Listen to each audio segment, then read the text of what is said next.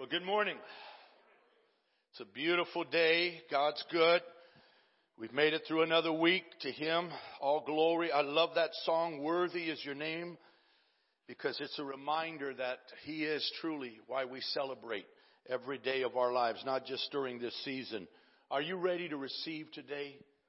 Now, I told you if you were here the Sunday before Thanksgiving that I have favorite stories. I have a favorite Thanksgiving story, and I also have a favorite Christmas story. How many remember the pig with the wooden leg? Anybody remember that story of the pig with the wooden leg? If you weren't here that Sunday, all you got to do is go to our CWC Life CV page, our YouTube channel, or our Facebook page, and you can hear the story of the pig with a wooden leg.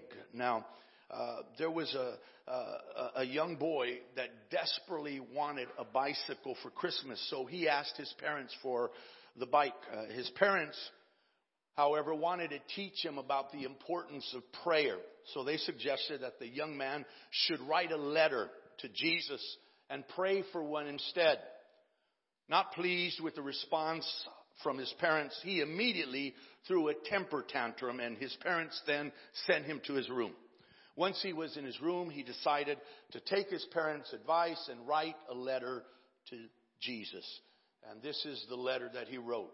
Dear Jesus, I've been a good boy this year and would love a new bicycle. Can you see if I can have a bicycle? Your friend, Johnny. Now, Johnny knew that Jesus really knew what kind of boy he had been that year, so he ripped up the letter and decided to try again. Here's a second letter he wrote. Dear Jesus, I've been an okay boy this year, and I want a new bicycle. Yours truly, Johnny. Well, Johnny knew that wasn't totally honest, so he tore it up and he tried again. Here's the third letter. Dear Jesus, I thought about being a good boy this year, and can I have a bicycle? Johnny. Then Johnny looked deep down in his heart, which, by the way, was what his parents wanted him to do in the first place. He knew he had been a bad boy and hoped that he would receive something simply because Jesus loved him. He then crumpled up the letter, threw it in the trash can, and then he went downstairs where his mother had a nativity scene on the fireplace mantel. He then took the statue of Mary and he wrapped it in a blanket and then he placed it under his bed. Then he wrote this letter to Jesus. Dear Jesus, if you ever want to see your mother again, give me a bicycle. We have to admit that people will do almost anything to get what they want for Christmas. Now, I want to continue sharing with you on the hope of Christmas this morning. Now, a number of years ago, there was a show that was called the Merv Griffin Show. In fact, it ran during the 1960s through the mid-1980s. The Merv Griffin Show. Anybody remember? I have some of my peeps here from my time period. Yeah. And on this show, one particular day, there was a guest who appeared that was a bodybuilder. As he entered with his huge muscular frame, the crowd went crazy with applause. And then he flexed his muscles, walking over to the seat to be interviewed. Merv's first question to him seemed to catch the bodybuilder off guard. He asked him, what do you use all those muscles for? A bit puzzled, the bodybuilder simply stood up and flexed his muscles again while the crowd again applauded wildly. As he sat down, Merv again asked him, what do you use all those muscles for? Again, with a puzzled and somewhat frustrated appearance, the bodybuilder stood up and flexed his muscles once again to a cheering audience. Merv, however, was undaunted and insisted a third time, what do you use those muscles for? The bodybuilder was stumped and had no answer. All he could do is sit there and look bewildered at Merv's constant question. You see, the problem with the man is that he had a lot of power, but he had no purpose. He had a lot of power, but with no purpose. He thought that form and flex was enough. How many of you would admit that we need a power that is beyond ourselves? In life, you're going to come to realize, as I have, that we need a power beyond ourselves. We need that power to do something useful and helpful for ourselves and others. Some people do not have any idea of how often we are dependent in this life for a power source outside ourselves. For example, there was a 747 jet that was halfway across the Atlantic when the captain got on the loudspeaker and said, "Attention passengers, we have lost one of our engines, but we can certainly reach London with the 3 we have left. Unfortunately, we will arrive an hour late as a result." An hour later, the captain made another announcement. "Sorry, but we lost another engine. Still, we can travel on 2. I'm afraid we will now arrive 2 hours late." Shortly thereafter, yeah, you guessed it, he came on again. And he said, "Guess what, folks? We just lost our 3rd engine, but please be assured we can fly with only 1. And then he said, "We will now arrive in London 3 hours late." At this point, one passenger became, furious, hotly angry. And he said, "For Pete's sake, if we lose another engine, we'll be up here all night."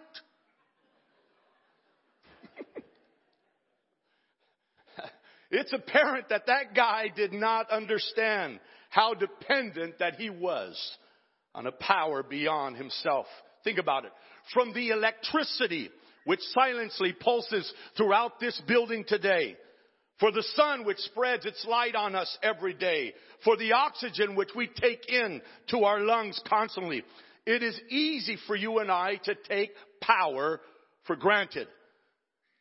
But the most important power needed today is the power of mighty God. Because He alone has the power to save, to lead, to keep, and to finally take us home to live with Him forever. Well, the good news is Christ Jesus is the mighty God. But His power is not simply for the purpose of flexing or showing off His form. No, He has purpose in His power. It is His power that meets our deepest need. As we noted last week, the book of Isaiah is filled with prophecies of the future that God gave the prophet, having to do in particular with the coming Savior, the coming Messiah. Many are mentioned in the New Testament as being fulfilled in the coming of our Lord Jesus Christ. For instance, Isaiah 7:14 predicts the virgin birth of someone to be known as Emmanuel, meaning God with us. And this is quoted in Matthew's Gospel in Matthew 1:23. After the angel told Joseph that Mary, a virgin, was with child by the Holy Spirit. We also noted last week that names in the Bible carry messages. The name Jesus, Yeshua, means the Lord saves, Matthew 1:21. And the name Isaiah means Jehovah saves or God saves. And then in Isaiah 9:6 and 7, we discover the importance of names again. Look with me at Isaiah 9:6 and 7. For unto us a child is born. Unto us a son is given. And the government will be upon his shoulder. And his name will be called Wonderful Counselor, Mighty God, Everlasting Father, Prince of Peace. Of the increase of his government and peace, there will be no end upon the throne of David and over his kingdom, to order it and establish it with judgment and justice from that time forward, even forever. The zeal of the Lord of hosts will perform this. This morning I want to focus on the second name that Isaiah mentions, Mighty God. Now mighty is from the Hebrew Gabor, and it means strong, mighty, powerful. By implication, warrior, tyrant. It also has the meanings of champion, valiant man, or chief. I want you to see that what Isaiah was prophesying and predicting, that the one that would come and be born of a virgin would be more than just a mere man. He would be God himself. Why do you say that? Because associated with Gabor is the meaning of warrior. And this is what Moses said of God himself in Exodus 15:3. He said, the Lord is a man of war. The Lord is his name. Interesting as well, mighty God. The word translated mighty has the additional meaning of hero. Say hero. The Lord is the infinite hero of his people, the divine warrior who has triumphed over sin and death. Now, undoubtedly, some of you have seen the following image posted on someone's Facebook or Instagram page. You see it there, Jesus sharing with superheroes, Spider-Man, the Hulk, Captain America, how he saved the world. I want you to know the mighty one is the only one who was fit and the only one willing to come and face life as we face it, and yet did not sin, because his aim was to die as the perfect substitutionary sacrifice on the cross of Calvary. And because he has died and was buried and rose again, our mighty hero opened the way for you and I, regardless of our past, to have a glorious future through him. He is the mighty one. He is the heroic one who deserves our worship today. Now, as we've noted, the Hebrew term for mighty means champion or hero. A champion is one who is left standing after a conflict is over. A champion is one who still stands when all others have fallen and failed. A hero is one who gains the respect of people because of his exploits. This is a beautiful picture of Jesus our Lord. He is the champion. He fits the definition to a T. Now, there is a psalm in the book of Psalms. And if you didn't know it, Psalms means songs. There's a song in Psalms that is sung and was sung by the Hebrew Old Testament people. And it was a psalm that was commemorating the glorious entrance of a great king. It's found in Psalm 24. And I want you to look at the words with me, verses 7 through 10. The Bible says in Psalm 24, 7 through 10, lift up your heads, O gates, and be lifted up, you everlasting doors, and the King of glory shall come in. Who is this King of glory? The Lord strong, and there it is, Gabor, mighty. The Lord Gabor, mighty in battle. Lift up your heads, O you gates. Lift up, you everlasting doors, and the King of glory shall come in. Who is this King of glory? The Lord of hosts, Jehovah Sabaoth, the Lord of heaven's armies. He is the King of glory. And then it ends with Selah, which means pause. Take a moment to meditate. Take a moment to consider what I have just declared. Take a moment to stop and reflect on what I have just written. What is it? That the Lord is strong and he is Gabor. He is mighty. He is heroic. Now, if you were to study this passage in a commentary or in a Bible reference, you'll discover that there are different applications suggested by different commentators and scholars regarding this passage. One of those applications is this was fulfilled when the Ark of the Covenant came back to Jerusalem. Historically, Israel lost the Ark of the Covenant. What was the Ark of the Covenant? It was this chest. It was this box. It was this ark that was made of 3 3/4 long and 2 1/4 wide. And underneath the lid on this ark was the 10 Commandments and Aaron's staff that budded. And we know that it would be placed in the Holy of Holies, the tabernacle that Moses was instructed to build. And in the Holy of Holies, once a year, the high priest would go in where this ark was, and he would take the blood of a sacrifice and he would sprinkle it on the ark. Because again, the ark had in it had the 10 Commandments, which the people had broken over and over again. So once a year, which was known as the Day of Atonement, the priest would go in and he would sprinkle blood of an innocent sufferer and sacrifice on behalf of the people so that their sins could be covered. Now, that Ark of the Covenant represented the presence and power of God among the people, because it was at the Ark of the Covenant in the Holy of Holies that God's glory cloud would descend and sit there. On the ends of this ark there were two cherubim that represented angelic beings that are there protecting, preserving what God has established for His people. And God would come periodically and He would descend and His glory would sit in between the cherubim that represent the angelic beings that forever, both now and forevermore, are worshiping, declaring who God is. Holy, holy, holy, which means you are a cut above. You are different. You are unique. There's no one that matches up to you. Holy, holy, holy. You are separate from all sin and evil. And this ark represented the presence and power of God among the people. So the people of Israel, when David retrieved and returned the ark that had been taken by the Philistines back into the city of Jerusalem, they celebrated by singing this song, lift up your heads, O you gates. Lift up, open up everlasting doors, and the King of glory shall come in.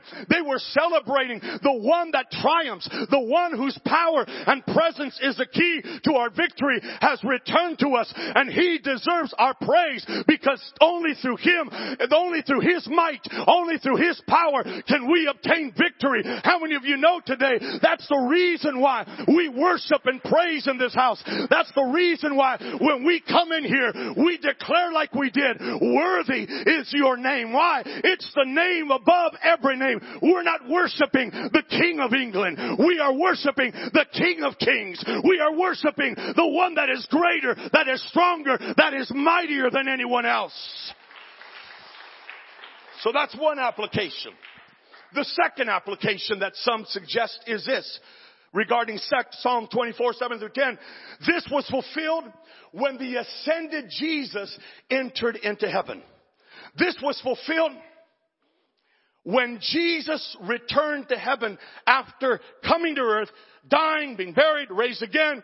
And then for 40 days He demonstrated that He was alive to the disciples. And then He went on the mount and then He ascended before their eyes, returning to heaven. The Bible says that He who ascended first descended in Ephesians 4. What's that referring to? Some believe that it's referring to the fact that Jesus went to paradise, the holding place for the Old Testament saints. And now He's transporting them as He's returning to heaven with Himself. And that's what some believe, that as you've seen Him go up with clouds, that the clouds represented the Old Testament saints being taken from paradise into the real thing, heaven itself. And so now Jesus is returning back to heaven, having accomplished His mission on earth. And the angels in heaven are saying at every entry point, open you gates, open you everlasting doors. Why? The King of glory is returning. The King who triumphed over sin and death and has made the way for God's people to live forever in this perfect place called heaven. He is come. I want you to know this is why we worship the mighty God, because He has made a way for those that put their faith in Him to have something to look forward to. There's a place where there will be no more tears, no more crying, no more death, no more sickness, no more sin. It's the new heaven, and He's making a new earth. That's the reason why I celebrate, because even though there's going to come a day when I'm going to be buried and put into the ground, I'm coming back because He, the resurrection, has made the way for my body to be glorified, transformed into a new body, and I will live forever because He has triumphed for me. Whoa! You wonder why I get excited, man? When you understand what's implied, like you can't be like, we're talking forever. But then there's a third application.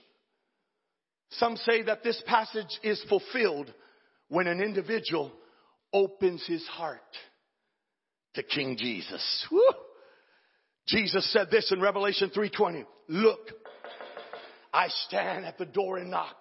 If you hear my voice and open the door, I will come in and we will share a meal together as friends. Have you opened the door of your heart to Jesus? Then the King of Glory has come in. The mighty God, the champion in battle, has come in. So what does this name, Mighty God, mean? It means several things. First, it means the Lord will fight for you. This name, Mighty God, means the Lord will fight for you. There was an elderly Florida lady.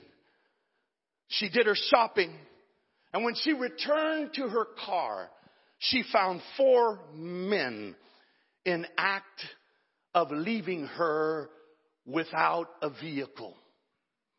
She dropped her shopping bags, and then she drew her handgun, and she proceeded to scream at them at the top of her voice, "I have a gun and I know how to use it. Get out of my car, you scumbags." The 4 men didn't wait for a second. They got out and they ran like mad. The lady, somewhat shaken, loaded her shopping bags into the back of the car and got into the driver's seat. She was so shaken that she could not get her key into the ignition. She tried and tried, and then it dawned on her why. A few minutes later, she found her own car parked 4 or 5 spaces farther down.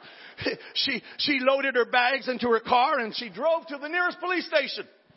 The sergeant, to whom she told the story, was laughing so hard he was crying. And he pointed to the other end of the counter where 4 pale men were reporting a carjacking by a crazy elderly woman described as white, less than 5 feet tall, glasses and curly white hair, carrying a very large handgun. You'll be happy to know that no charges were filed. Now, a crazy old lady with the handgun, that'll scare the Hades out of you. Some of you are like, what's Hades? Ask a Christian, they'll let you know. But I want to say to you today, the reality is that some of us are fighting battles. Some of you are fighting a battle with your emotions. Your emotions are running wild because you're overwhelmed by what life has thrown at you. Others of you are fighting a battle physically. You're dealing with an ailment or sickness in your body that you just can't shake off. You're fighting a battle. Some of you are in conflict right now. You're fighting a battle for your family. It looks like things are being shredded and things are being torn apart in your home. You're fighting a battle. But I want to say to you, don't be afraid. God is fighting for you. God fights for you. In the book of Exodus chapter 14, verses 13 and 14, we read this, "But Moses told the people, don't be afraid. Just stand still and watch the Lord rescue you today. The Egyptians you see today will never be seen again." Watch this. "The Lord himself will fight for you. Just stay calm." Did you get that?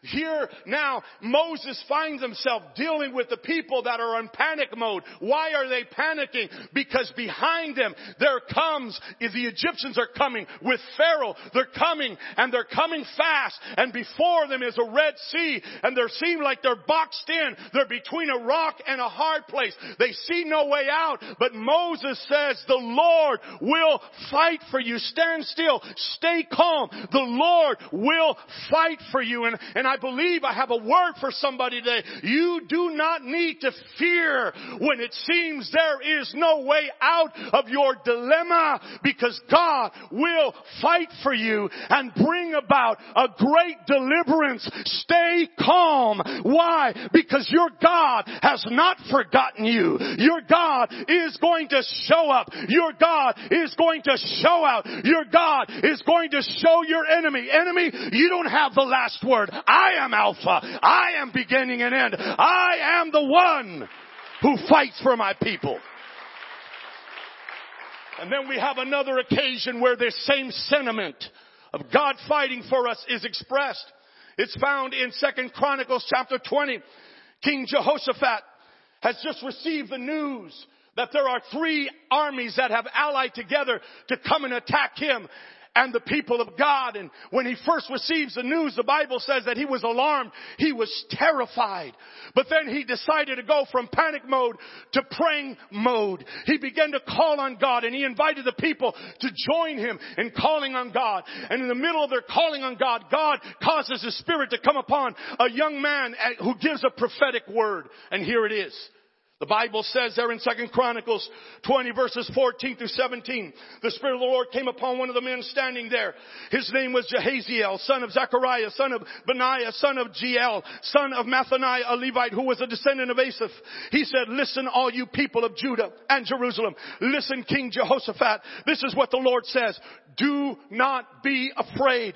Don't be discouraged by this mighty army, for the battle is not yours, but God's. Get that. For the battle is not yours, but God's. Tomorrow, march out against them. You will find them coming up from the ascent of Ziz at the end of the valley that opens into the wilderness of Jereel. But you will not even need to fight. Take your positions. Then stand still and watch the Lord's victory. He is with you. O people of Judah and Jerusalem, do not be afraid or discouraged. Go out against them tomorrow, for the Lord is with you. Here's another word for somebody. You do not need to fear when you are outnumbered by your enemies, because it's not your fight, it's God's. It's not your fight, it's God's. And you don't need to worry. I'm encouraging you, don't worry. Worship. Why, Pastor? Because in the midst of your worship, God will go to war for you.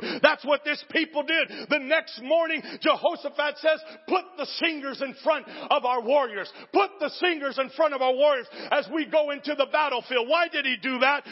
Because he wanted his enemies to know we're singing, we're celebrating. They're probably thinking, what in the world is wrong with them? Don't they know that they're outnumbered by us? How can they be singing and celebrating? It's because King Jehoshaphat knew if God said it, it's as good as done. If God promised you, it's as good as done. If God's given you a prophetic word, it's as good as done. You don't have to be discouraged. You don't have to fear. You don't have to be down on yourself. Even though you feel outnumbered, our God will fight for his people. He will fight for you.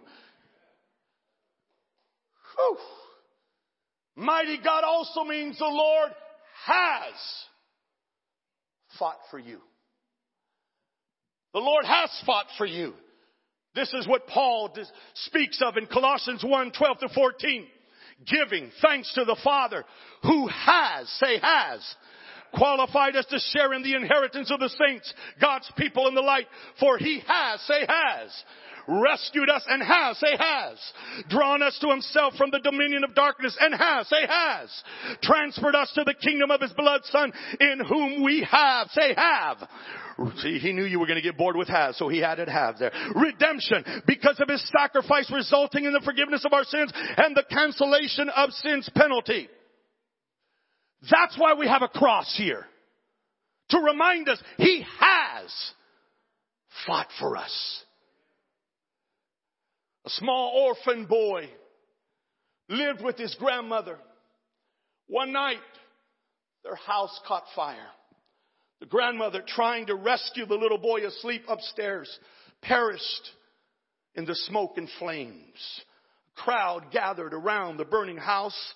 The boy's cry for help were heard above the crackling of the blaze. No one seemed to know what to do, for the front of the house was a mass of flames. Suddenly, a stranger rushed from the crowd and circled to the back, where he spotted an iron pipe that reached an upstairs window. He disappeared for a moment, then reappeared with the boy in his arms. Amid the cheers of the crowd, he climbed down the hot pipe as the boy hung around his neck. Weeks later, a public hearing was held in the town hall to determine in whose custody the boy would be placed. Each person wanting the boy was allowed to speak briefly. The first man said, I have a big farm. Everybody needs the out of doors. The second man told of the advantages he could provide. I'm a teacher. I have a large library. He would get a good education with me. Others spoke. Finally, The richest man in the community said, I'm wealthy. I could give the boy everything mentioned tonight. Farm, education, and more, including money and travel. I'd like him in my home. Then the chairman asked, anyone else like to say a word? From the back seat rose a stranger who had slipped in unnoticed. As he walked toward the front, deep suffering showed on his face. Reaching the front of the room, he stood directly in front of the little boy. Slowly, the stranger removed his hands from his pockets. A gasp went up from the crowd. The little boy, whose eyes had been focused on the floor until now, looked up. The man's hands were terribly scarred. Suddenly, the boy emitted a cry of recognition. Here was a man who had saved his life. His hands were scarred from climbing up and down that hot pipe. With a leap, the boy threw himself around the stranger's neck and he held on for life. The farmer rose and left. The teacher too. Then the rich man. Everyone departed, leaving the boy and his rescuer, who had won him without a word. Those marred hands spoke more effectively than the words of the others. Do you know why I love Jesus the way I do? Is because if you check out his hands and you check out his feet, you'll discover the only souvenirs that he returned to heaven with from earth. Scars. Scars that tell of what he was willing to do to redeem you and me. Scars that tell the truth that he has fought for me. This is why I come with joy inexpressible into his house. This is why, regardless of the trouble and trial I may be dealing with in my life, I come in entering his gates with thanksgiving and into his courts with praise. Why? Because I know the Lord has fought for me. He has demonstrated that he loved me. He showed what he declared. Greater love has no man than this, than that he should lay down his life for his friends. But Jesus won up what he said. The Bible says through Paul, but God demonstrated his love toward us in this, that even while we were yet sinners, even when we were falling short, even when we were missing the mark, even when we were enemies of God, Jesus said, I'm going to die for you. Because I want you and my family. I want to redeem you. He has fought for you. So if you wonder, does my life matter? Do I have meaning? I'm here to tell you, Jesus has fought for you to let you know you do matter and that he was willing to give his all to redeem you and let you know you have purpose. And no matter what has happened in your past, because of what he did on that cross of Calvary, your past can be broken and your future can begin to unfold in him today. And one more. Say one more. The Lord has won the fight for you. That's what mighty God means. The Lord has won the fight for you. What do you mean, Pastor? Paul wrote this in Colossians 2:15. When he had disarmed the rulers and authorities, those supernatural powers of evil operating against us, he made a public example of them, exhibiting them as captives in his triumphal procession, having triumphed over them through the cross. Don't miss what he's saying. Because this is the same Paul that would tell believers in Ephesians 6:12, we wrestle not, we don't fight against flesh and blood, but against principalities, powers, rulers of darkness, wicked spirits in the heavenlies. Why is that significant? Because he's just telling us in Colossians, Jesus has already defeated on the cross the enemies that you got to fight with.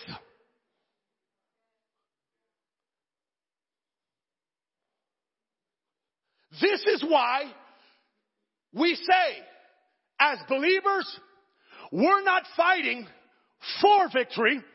We're fighting from victory. You see, I'm just an enforcer of what Jesus has already accomplished.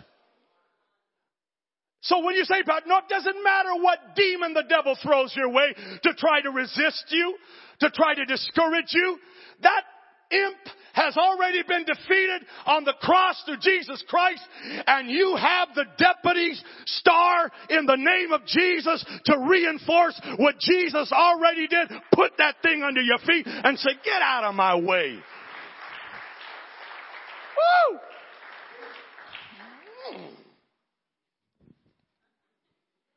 Tell somebody, you better flex. Now watch this, John 16:33. Jesus said this, I have told you these things so that in me you may have perfect peace. In the world you have tribulation and distress and suffering, but be courageous. Be confident, be undaunted, be filled with joy. Why? I have overcome the world. My conquest is accomplished. My victory abiding. What was Jesus saying? Look, in me, by what I've said, what I've taught, under the anointing of the Spirit, you can have peace no matter what. But also be aware, Jesus is saying, in the world, while you're on earth, you're going to have trouble. You're going to experience stress. You're going to deal with problems. You're going to deal with pressure. But cheer up. Cheer up. You just said in the world, I'm going to have pressure that's going to be stressing and pressure that's going to be overwhelming. Cheer up. Why? How can I cheer? And this is what he said. I have overcome the world. What's Jesus saying? Watch this. This is powerful. This is why I get excited. This is why I want to do sometimes what my dad did. My dad would get so excited, he would literally run through the aisle. But I can't do that. I might pull something. Now watch it. Jesus, the one that died, overcame the principalities and powers. When he walked on earth, the Bible says he was tempted in every point just like you and I are, yet without sin. He conquered everything you and I are going to face in life. He faced it. He kept himself without sin. Why? He wanted to please the Father, and he wanted to die as a perfect sacrifice so you and I could be reconciled to God and have eternal life. But watch this. Through his death, burial, and resurrection, he also made the way. Watch this. For the same Spirit that came upon him and empowered him to do the will of God, face devils, face demons, face mockery, face rejection, and still overcome. Now, because of his death, burial, and resurrection, we can now be filled with that same Holy Spirit. And when the Spirit is in you, you can redo what Jesus did. You can overcome the way he did because you have his Spirit inside of you.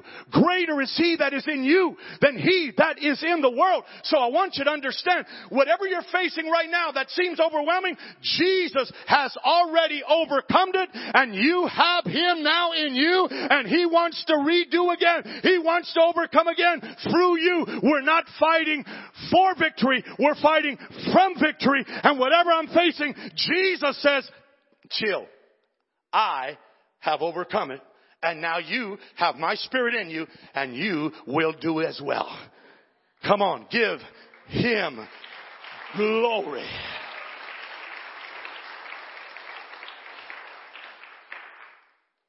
So as I wrap this up, there's two songs that will help bring to balance what I've said this morning. One is called, and we've sung it here, There is Nothing That Our God Can't Do. It's by Passion Conference. And here's some of the lyrics. There's nothing our God can't do. There's not a mountain he can't move. Oh, praise the name that makes a way. There's nothing our God can't do. Church, there's literally, there isn't anything that our God can't do. The other song is Battle Belongs by Phil Wickham. And in there you'll find these lyrics. So when I fight, I'll fight on my knees with hands lifted high. Oh God, the battle belongs to you. So here's a question. If there's nothing that God can't do, why do I have to fight? Here's the answer. God is fighting my battles. but I am praising Him while I'm on my knees. With just a little bit of faith, God will move mountains. He will fight for us. But we have to have faith first and trust that He is going to do it. I can testify to you and tell you that my faith has grown stronger because God has proven to me He will fight my battles for me. Or should I say, with me. I still have to do my part. I still need to pray, stand against the devil, and praise God. So if you have battles to fight or mountains blocking your path, build up your faith and start trusting God. There really isn't anything God can't do. And the battle does belong to Him. So when we say, mighty God points to His cross and could be translated hero God. On the cross, Jesus, our mighty warrior, did battle with two of our enemies, sin and death. When the death settled on Calvary, the battle was over. And Jesus, the mighty God, had won the victory. Jesus is the answer for life's difficulties. And I'm going to ask you, are you facing today some struggles or some battles? Jesus is saying to you, I'm the mighty one. Turn it over to me. Let me show you that I fight for my own. I fight for my own. Mighty God. They went into the battle. The singers are in front. In 2 Chronicles 20 it says, when they went into the battlefield, they said, give thanks to the Lord, for His mercy endures forever. Give thanks. Give yada to the Lord. Worship God with extended hands and declare His mercy endures forever. I alluded to it earlier. What would you have thought if you're the opposing army and you see people? You're thinking, we don't have to sweat this. They're already surrendering.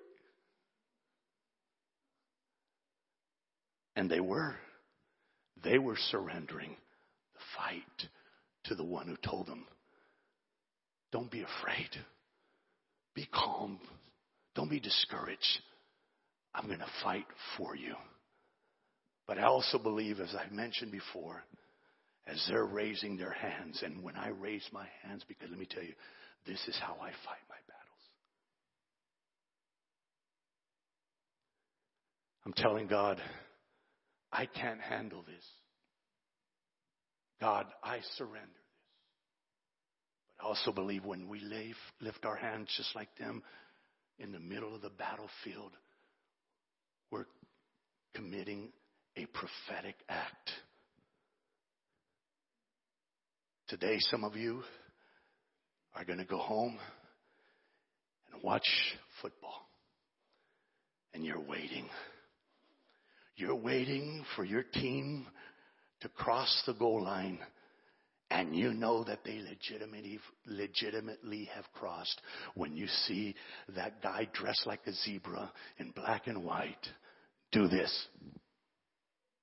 He's saying, they've scored.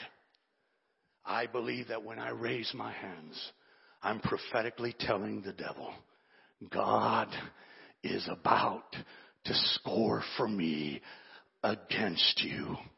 God is about to literally touch down here and show up and show out, because this isn't my fight, devil. The battle belongs to Him. I am His child, and He has said through His word, if God be for you, who can be against you?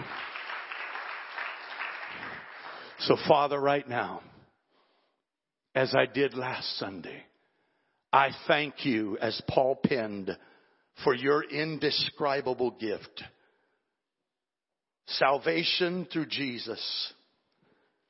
Thank you for Jesus, the mighty God. Which means He will fight for me. Which means He has fought for me. Which means He has won the fight. Whatever that fight is that I will deal with this week or even dealing with right now, He's already won it for me. Woo! He already faced it and conquered it. And now, because of the indwelling Holy Spirit, He's going to do it again through me, with me, for me. And so, Lord, I thank you. You're the hero of my life. You're the mighty one. And I thank you that right now, you're aware of the struggle, the battle that somebody here is going through, but you wanted them to know you're ready to fight for them. And that whatever that battle is, you've already won it for them. So I pray that you would seal that in minds and hearts that today are troubled, today feel overwhelmed, today are dealing with the stress of trying to figure out, how am I going to win against this thing? How am I going to navigate through this challenge that's overwhelming me? And you've spoken today clearly through your word that you're going to fight for them as they surrender to you, as they commit to you, as they yield to you. And so I'm going to invite you, if you would say, Pastor Angel, I'm dealing with a fight right now. I'm dealing with a battle in my life right now. And God knows I needed to know that He'll fight for me. I needed to know today that what I'm facing right now, He already faced it and He conquered it. And I need Him to assure me that He's going to do it through me and in me and for me. If that's you, come right now. Come to this front area. We call it the altar. I want you to know today His Holy Spirit is here to strengthen you, to help you. This is not your fight, it's His fight. And He's ready. You say, I'm battling with the flesh, you come. I'm battling with myself, you come. He dealt with that on the cross. Knowing this, the Bible says that your old self was crucified together with Him, that the body of sin might be destroyed. So if you need that assurance, you need His strengthening, you come right now and join us at this altar.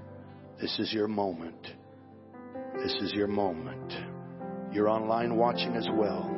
Make an altar there at your house. This is your moment. Call on Him. He's mighty God. He's mighty God. Sometimes you just got to turn it over. You got to quit trying to figure out, how can my hands work this out? And you got to lift up your hands and turn it over to His hands. His hands are greater. His hands are stronger. I know it. That's it. That's it. That's it.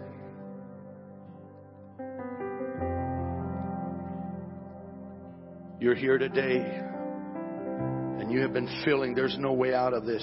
Just like the children of Israel. Their enemies coming behind them. In front of them, the Red Sea, there seemed to be no way out. They seemed to be boxed in, confined, restricted, without any way out. And yet God made a way for them because He's the champion in battle. He's the mighty one. You see no way out of what you're dealing with, but I'm inviting you to come to the one who is the way maker right now. Quit letting the devil hold you down, weigh you down with that discouragement that's been keeping you down. God wants to lift that. God wants to break that off your mind and heart today. Come and surrender to Him. Come and turn it over to Him. And let Him show you that He is mighty. As this song is sung, I'm inviting you to join these that have already come. And I believe God is going to work mightily here right now. Thank you, Lord.